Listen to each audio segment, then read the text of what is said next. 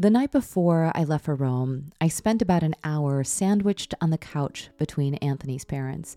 On my lap, I had open one of those oversized coffee table books with photos of Italy, and we leafed through it, page by page.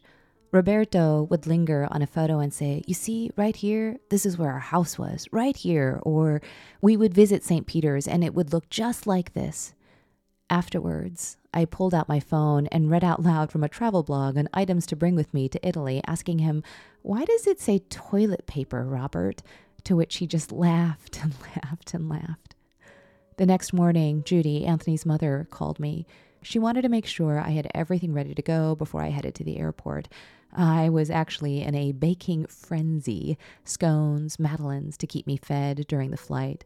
We hung up, and as I was about to throw my very last tray into the oven, the phone rang again.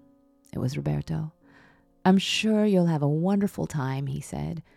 Right before hanging up, he added, "I love you." I was so caught off guard, I didn't say it back. His own son hadn't yet uttered those words to me. Robert's prediction came true. Like the photos we studied in his living room, every turn of the narrow roads led to architectural miracles. The windows were studded with bright violets, the air thick with yeast and espresso, and the swarthy smell of wine mingled with a lust unchecked. That was my very first introduction to the Eternal City, brought to me by Anthony's father, Roberto. And this is the Korean Vegan Podcast, where we talk about how to live a more purposeful and empowered life.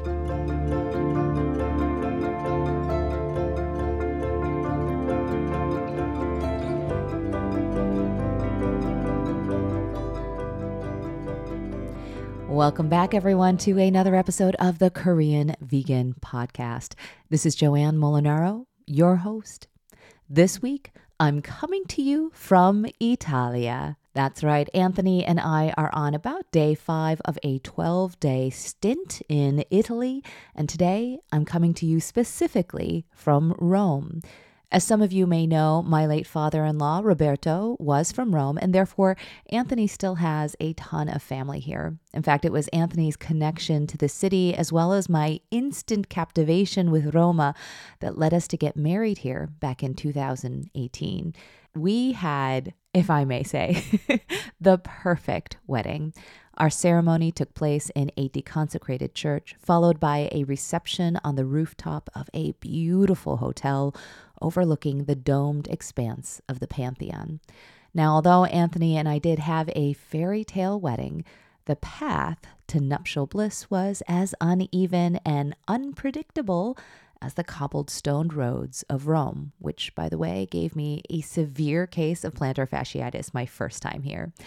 Anyway, I thought I'd spend this week's podcast episode sharing with you just a sliver from my very first trip to Rome. And I wonder whether any of you could have guessed back then that we would end up back here in this eternal city to exchange a promise of love. So, without further ado, let's get into it.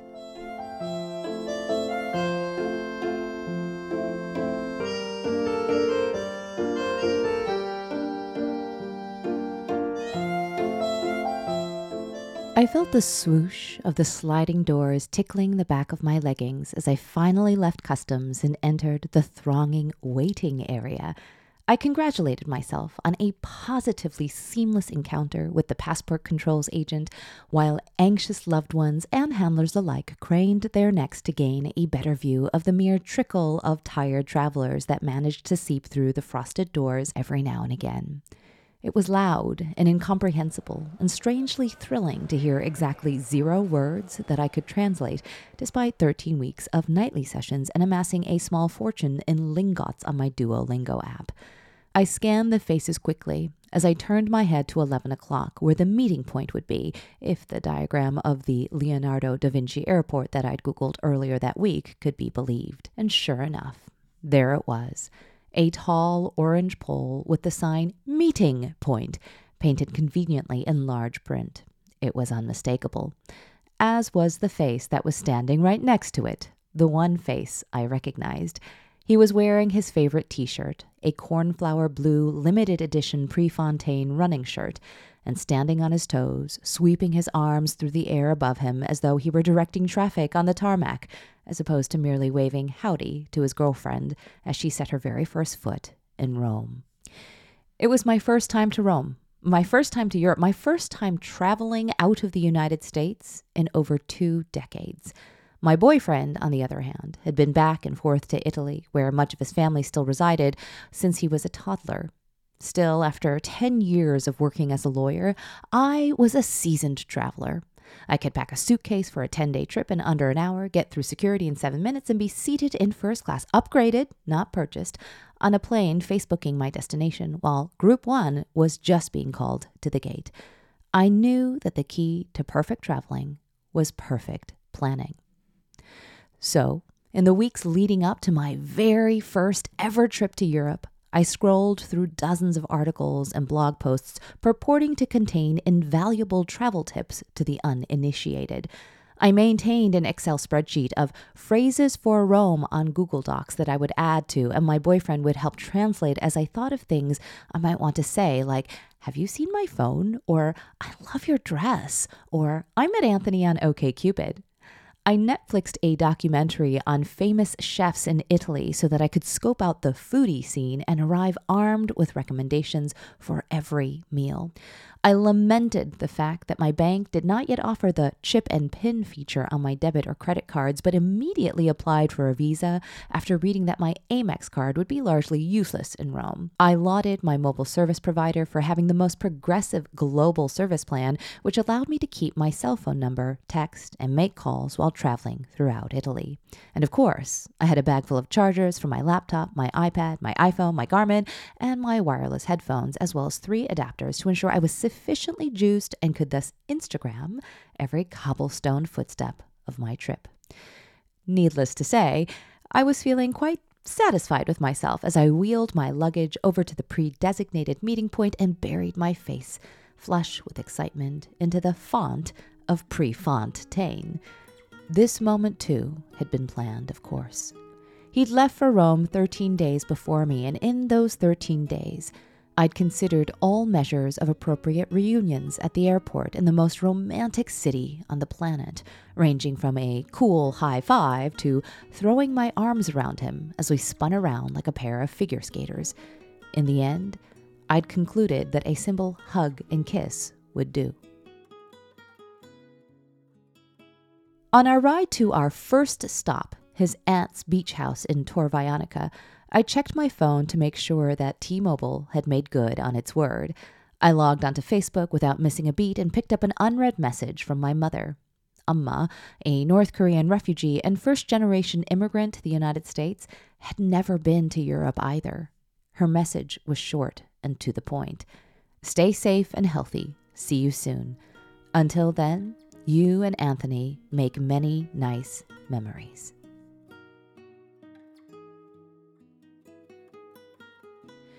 We were standing in the very center of the Sistine Chapel, and all I could think about was how Michelangelo had nearly gone blind from the paint dripping into his eyes as he lay on his back for 3 straight years, as I wiped down the sweat from my face while sneaking a pic of the ceiling with my phone. It was at least 100 degrees outside and 110 degrees inside the chapel.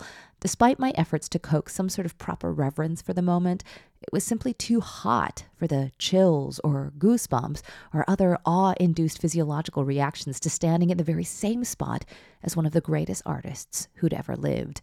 At least, that's what I told myself. I snapped one last crooked photo of the creation of Adam and made a beeline for the uscita, or exit, before the snarling Vatican guard confiscated my phone. At every corner, the art, the architecture, the food, the heaving monuments to human history sprawled out around me with all the in-your-face decadence of a glistening gelateria. But all I really wanted to do was hold my boyfriend's hand while sitting in front of a very powerful fan. After all, I was in the Centro di Amore. According to Hollywood, I was basically guaranteed excessive hand-holding, canoodling at the Pantheon, long strolls down narrow moonlit streets, perhaps even a serenade or two by my real live Italian-American boyfriend. Everyone who had ever taken so much as a breath in any part of Europe offered me advice on what to expect. My 21-year-old cousin, who studied in Spain for a summer in high school, predicted that I would be overwhelmed by how old everything was in Italy. The day before visiting the Vatican, Anthony's cousin took us to Tivoli, where we strolled through the ruins of Hadrian's villa. After about a quarter mile up a dirt road before entering the estate, visitors were invited to view a 3D rendering of the sprawling villa, which at one point consisted of 30 buildings, including several palaces, temples, libraries, and slave quarters, across more than 250 acres. Apparently, Emperor Hadrian didn't like holding court in the capital and preferred to govern from this once lavish and vibrant complex. Now, though, lonely columns sprouted from the ground to hold up nothing. Archways led to gaping holes in the dirt, providing just enough evidence from which one might grasp the fronds of nostalgia. Towards the back of the villa, we were both awestruck by the perfectly preserved pool, the phalanx of smooth marble deities reflected on its quiet surface, as though they were keeping the water from spilling all the untold secrets of this extraordinary place. The remnants of a dome, a man-made grotto, hovered at the far end of the pool. I watched as Anthony picked through the ruins of his ancestors, wondered if he felt even a featherweight tether to his past. I thought about how I would feel clambering around the relics of my forefathers in Korea, and determined that whether or not he chose to partake in some collective memory in this moment was sort of irrelevant. The enormity of what hung in the emptiness around us, it obliterated any distinction between the Italian and the Korean in us. Because we were children, searching for ghosts among a quarry of silent stones.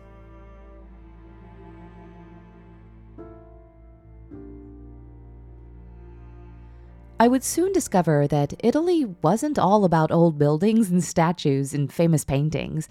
On a whim, after our trek through the Vatican, Anthony and I decided to take a mini vacation from our vacation to the island of Ponza. I'd never heard of the place before, which only reinforced what I read when I Googled it, Italy's best-kept island secret.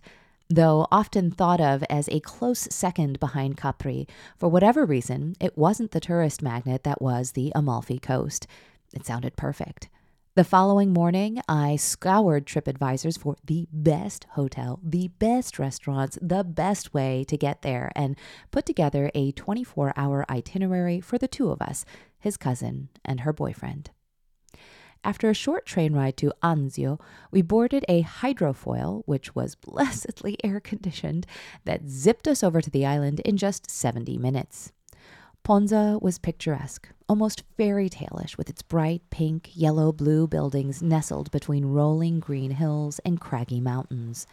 The water was so blue that but for its impossible clarity, you could see straight through to the bottom. It could have been dyed. The shuttle to our hotel was waiting for us at the port when we arrived. Carlos, a native of the island, drove up the menacingly narrow roads with the kind of expertise we would soon learn was the norm here in Ponza. As we would turn yet another sharp corner at an altitude I didn't bother to check, we were abruptly greeted with a geological wonder of staggering beauty. Ponza was indeed a jewel, with its glittering seashore and the bone-white ivory glistening off its volcanic back. That night, before dinner, we had front-row seats to a sunset that put the ceilings of the Sistine Chapel and all the frowning statues of Hadrian's palace to shame.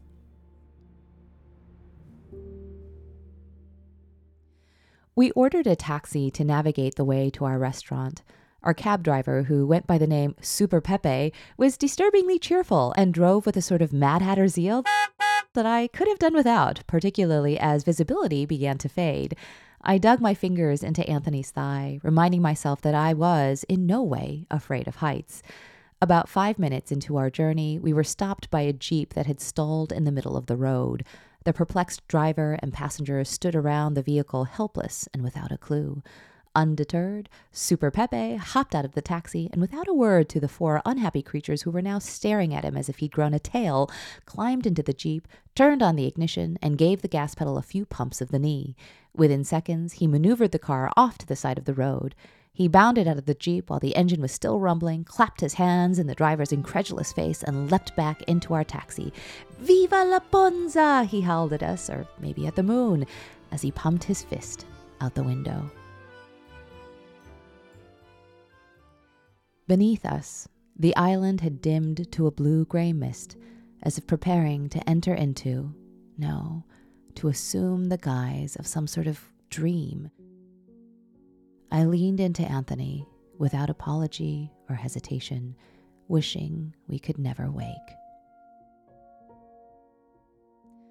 At 36 years old, I've often wondered whether there was something inappropriate with wanting the very same things I wanted when I was 16. They say you're never too old for the butterflies, but butterflies are hard to snag between conference calls, business trips, long days at the office, at least 45 minutes of moderate to intense cardio, and the invisible yet constant tug from the cell phone. I was a self-professed big shot at a large law firm, and he was a concert pianist and tenured professor. I lived in a high-rise apartment along the lake, and he owned a 2-bedroom condo in the South Loop. We both had schedules that required us to play courtship by ear more often than not.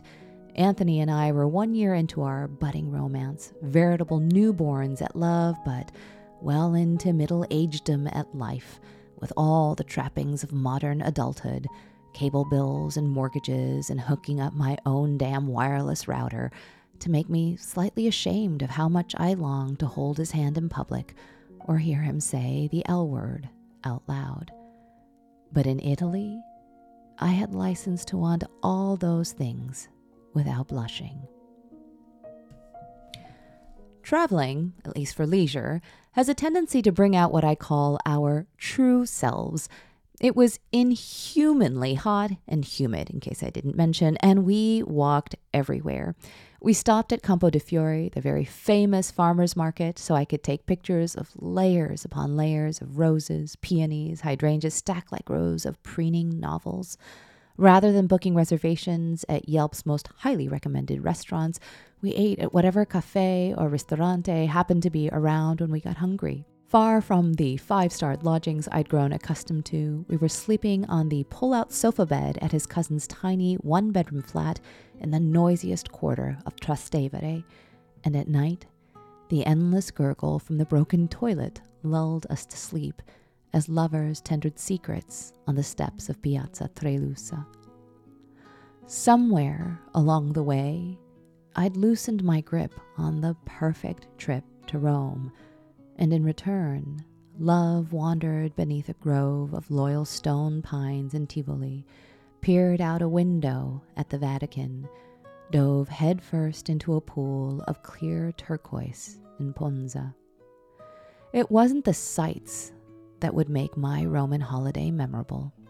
It was the guy I'd see them with that would allow me to take my mother's advice.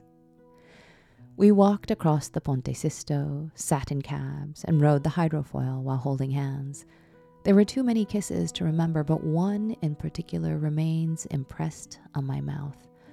The one he stole from me with a grain of salt during our second trip to the beach house. "I'm so glad you're here," he whispered one night in Trastevere, as revelers caroused outside our window.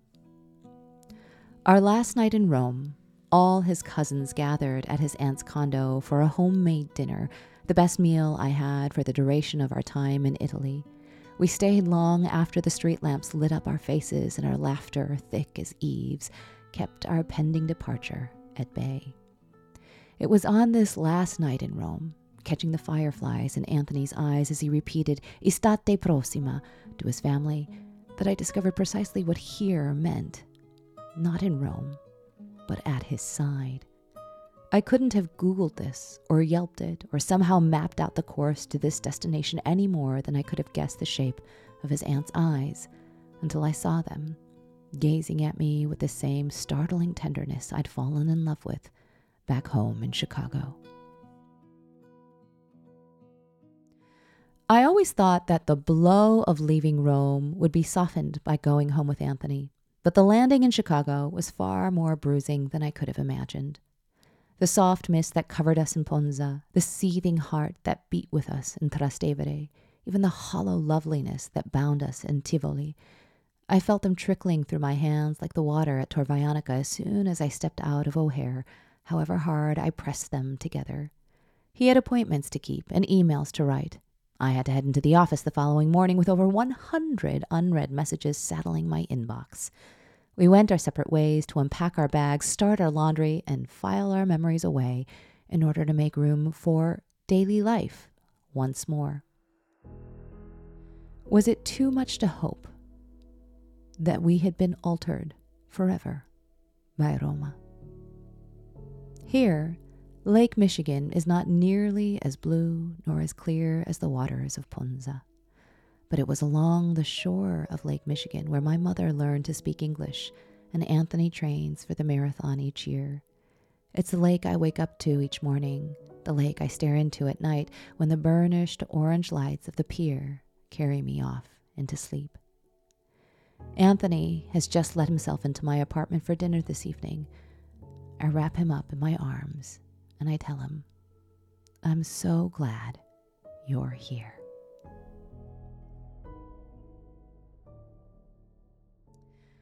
Well, I hope you enjoyed that small snippet from my very first trip to Rome back in 2015. If you're interested in pictures, I highly encourage you to check out the link below. The photos from Ponza in particular are stunning. Now, as you could tell, Anthony and I had just started dating at that time, and we were only beginning to grow acquainted with the shape of our love. Over the next several months, our relationship would be tested in ways we couldn't have imagined. Anthony's father grew ill shortly after our return from Rome, and he would soon pass away. With the passing of Anthony's father, we were forced to reveal ourselves to one another, excavate the contours of our grief while making space for unspeakable loss. Roberto dug the grooves in my heart that Italy would eventually cede. Is it any wonder then that when Anthony proposed, I insisted we get married there? Italia, with all its dings and blemishes, remained lush and beautiful to me, and I was so proud to be Roma's bride for one positively perfect day. Since you've now heard about my very first trip to Rome, next week I'll share with you from this most recent trip to Roma. Until then, I wish you all a wonderful and beautiful day. Ciao!